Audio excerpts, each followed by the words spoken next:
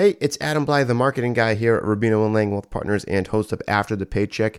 This episode of After the Paycheck is about charitable giving and retirement planning and kind of how we're going to marry the two together. So if you're someone who wishes that they had more time to decide where to give before the tax deadline of the end of the year, if you were starting to think about retirement but want to spend more time giving back in the future, if you wanted to find a way to kind of have your family organize a way to give or create a way for your family to give together, or just looking for a way to reduce your taxes in retirement or leave behind some sort of personal or charitable legacy, this is an episode you want to tune into. Ryan really goes into depth about donor advised funds and qualified charitable distributions. So again, tune into this episode and enjoy.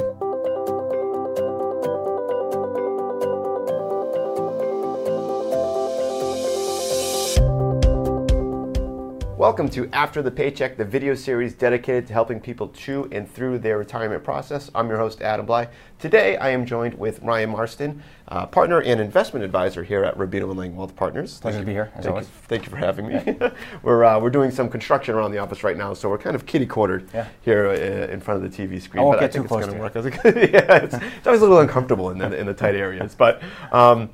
Today's topic is actually something that you had come to me about, and usually we try and take what people submit online, but you said that you've been talking to a few people this year that have brought this up, so I want to understand a little bit more about why you wanted to discuss the topic, which is charitable donations and retirement planning and how they kind of work together. Absolutely. So I've had some reviews recently with clients that they've actually kind of stemmed the conversation about being charitable and ways they can do it. And when we get into that conversation, there's really two main ways they can be charitable. And I think a lot has to do with what happened at the Secure Act at the end of the year and the RMD rules, and that just really sparked this conversation. But so we've been talking, on how they can donate your RMD directly to charity. So if you're taking your RMD and you don't need it, and you might be using other funds to already donate to charity, you can actually donate it directly to a charitable organization, a 501c3,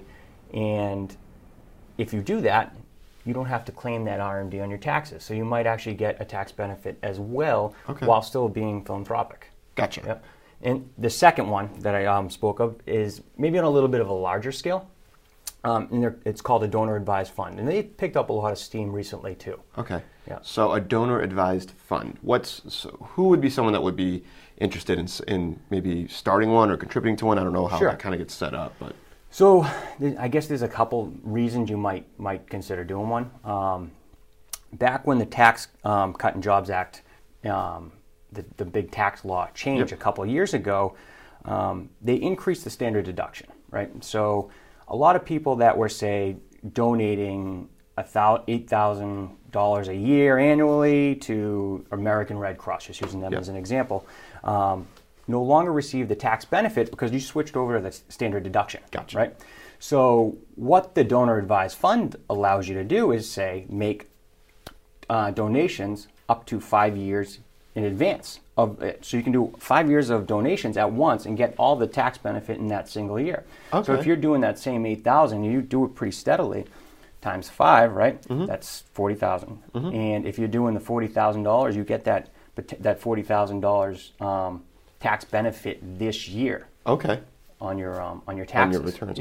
And then you would do that periodically. You don't do that every year. You might do that every 3-5 years going forward. Gotcha. So let's say I make that donation to the American Red Cross, $40,000 in 2020. And my tax write-off is only for that year, for 2020? Or? So the way it works is, first you're making that donation, and it sits in an investment account, actually, and grows tax-free. And those distributions from that donor-advised fund go out every year still to the American Red Cross or your 501c3 organization. So one, it grows tax-free. Two, it still spreads it out, so you're not giving them a huge chunk at once, right? In your question about the tax write-off, you get that. It depends how you make it, right? So there's different ways you can actually fund a DAF or a donor-advised fund. One is cash. If you're just doing it with cash from, say, a bank account to get that tax benefit, you can deduct up to 60% of your adjusted gross income in that year, in that said year. Another way you can actually fund these DAFs is through appreciated stock. So if you bought a stock 20 plus years ago and it has risen through the roof, you own Apple, right? And you don't want to sell it because you have a huge potential capital gains. Well, you can use that to fund the DAF. Okay. And get up to 30%, generally speaking, up off your AGI or adjusted gross income. Okay. So you would use that to fund the account. You don't have to pay the capital gains now, right? Right, because you're funding it into exactly, that and then new account. that gets invested for the charity, and then you can go to them over that period of time too. So it's kind of a win-win for you personally and for the charity, because the charity not only gets the benefit of whatever donation you're making, but there's also growth potential, and because you're lowering your AGI and your tax burden, you're able to give more to that actual charity. 100%. And you should always consult, I always say, consult a CPA before you do any of this to make sure it's in your benefit and you're doing it the right way.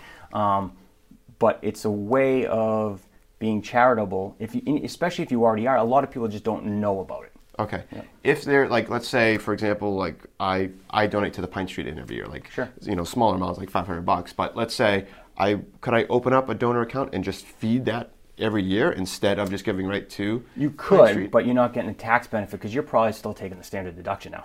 Correct, yeah. So you might not get the deduction off your adjusted gross income if you're funding it every year. Okay. So you might still go about the old way. So that's when it might not make sense, actually, to use a donor advised fund and just go about it the way you are doing it. Perfect. But you should really look at that specific situation.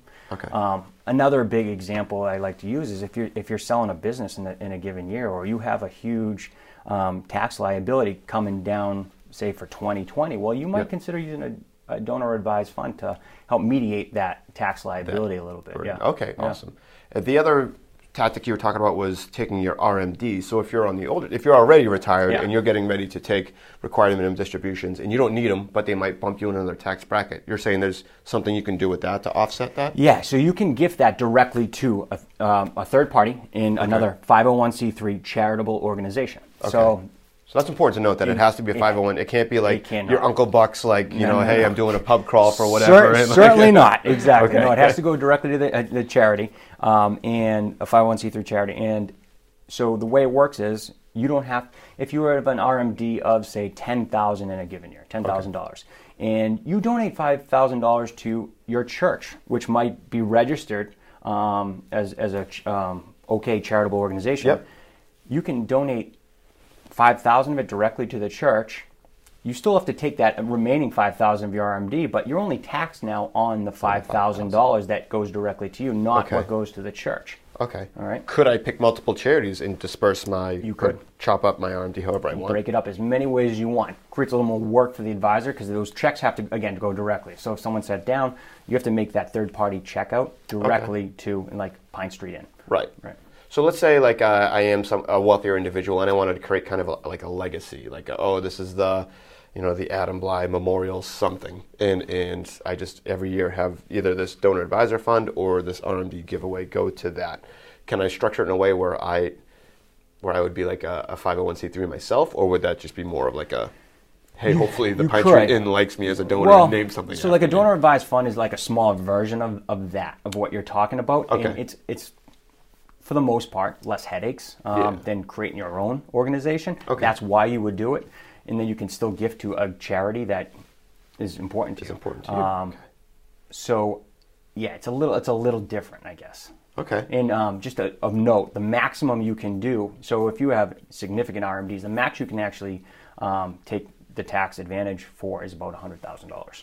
So if you have excess of $100,000 of RMDs, the max you can take or gift directly to the third party 501c3 would be $100,000 and get the tax benefit. On the flip side, so is there a max for donor advisor funds? There's no, it's just a maximum percentage of what you can deduct off your AGI. Okay. So you can do $1 million if you want. And another example, it might be an extreme example, but if you donate $1 million to the donor advised fund, you may not want to give that said charity $1 million at once anyways, because you're not sure on how they're going to spend it. So if you put it into a donor advised fund, it still goes out periodically to them over the years. So they get it in chunks as opposed to a big amount because you're not sure how they'll spend it. Is there a certain time frame I need to set these up within the year so that way it can affect me? If you want the tax benefit for that year, you really shouldn't wait till the year-end planning. Gotcha. You might, I would say, I mean, you can set it up as soon as you want, but you don't really want to wait until December because it's going to be very tough to get it done by December 31st. Because, so for if you're donating your RMD directly to a charity, not only does it have to be dispersed, it actually has to be cashed by the charitable organization as well to take benefit in that said year. If you're writing the check on December 30th, then you know that charity's gone until or January of next year. You're not getting that tax benefit. Exactly. So that is good to know. Yep. Okay. So let's say I am in this scenario. I say I want to create a donor advisor fund, or I want to take my RMDs and start contributing them to charity. Who do I speak with? An advisor. An advisor. And an accountant. You probably want to speak to both, right? Okay. To see what the benefit of you doing it certain ways is. Okay. Maybe your donor advised fund makes sense for you. Maybe donating your RMD directly to charity makes sense for you. Mm-hmm. Or maybe the way you're doing it now, just out of cash, makes sense for you. But you really want to sit down with someone and see how it impacts you. Yep. The bottom line is if you are being charitable, there might be a way you can actually get a tax benefit at the same time. Okay, right?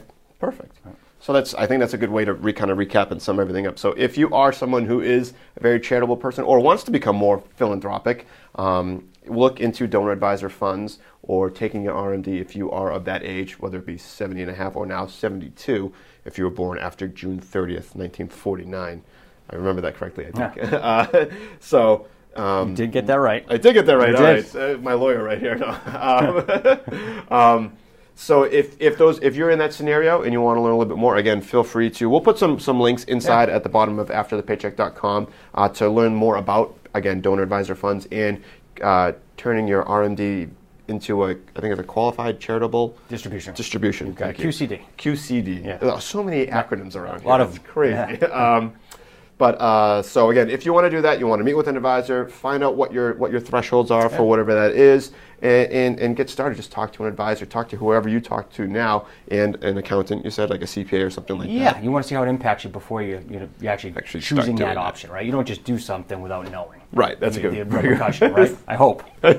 Don't leap before you look. That's really what the heart of this is. So thank you, Ryan, as always, for coming and explaining Thanks again for having me. A little bit more about this crazy retirement planning process. If you're not at After the Paycheck right now, feel free to head over there and subscribe to future episodes. We have exclusive content coming your way in the next couple of weeks and months and hopefully years. And just stay up to date with everything we have going on. Again, afterthepaycheck.com. Ryan, take care. Thanks. Till next time. John Conley and Ryan Marston are investment advisor representatives of Retirement Wealth Advisors, Inc., an SEC-registered investment advisor. Rubino & Lang Wealth Partners, LLC, and Retirement Wealth Advisors are not affiliated. Exposure to ideas and financial vehicles discussed should not be considered investment advice or recommendation to buy or sell any financial vehicle. This information should not be considered tax or legal advice.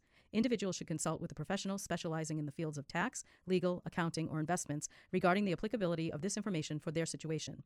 Past performance is not a guarantee of future results. Investments will fluctuate and when redeemed may be worth more or less than when originally invested. Insurance and annuities offered through licensed professionals of R&L Insurance Agency, LLC, Mass Insurance License 1783398.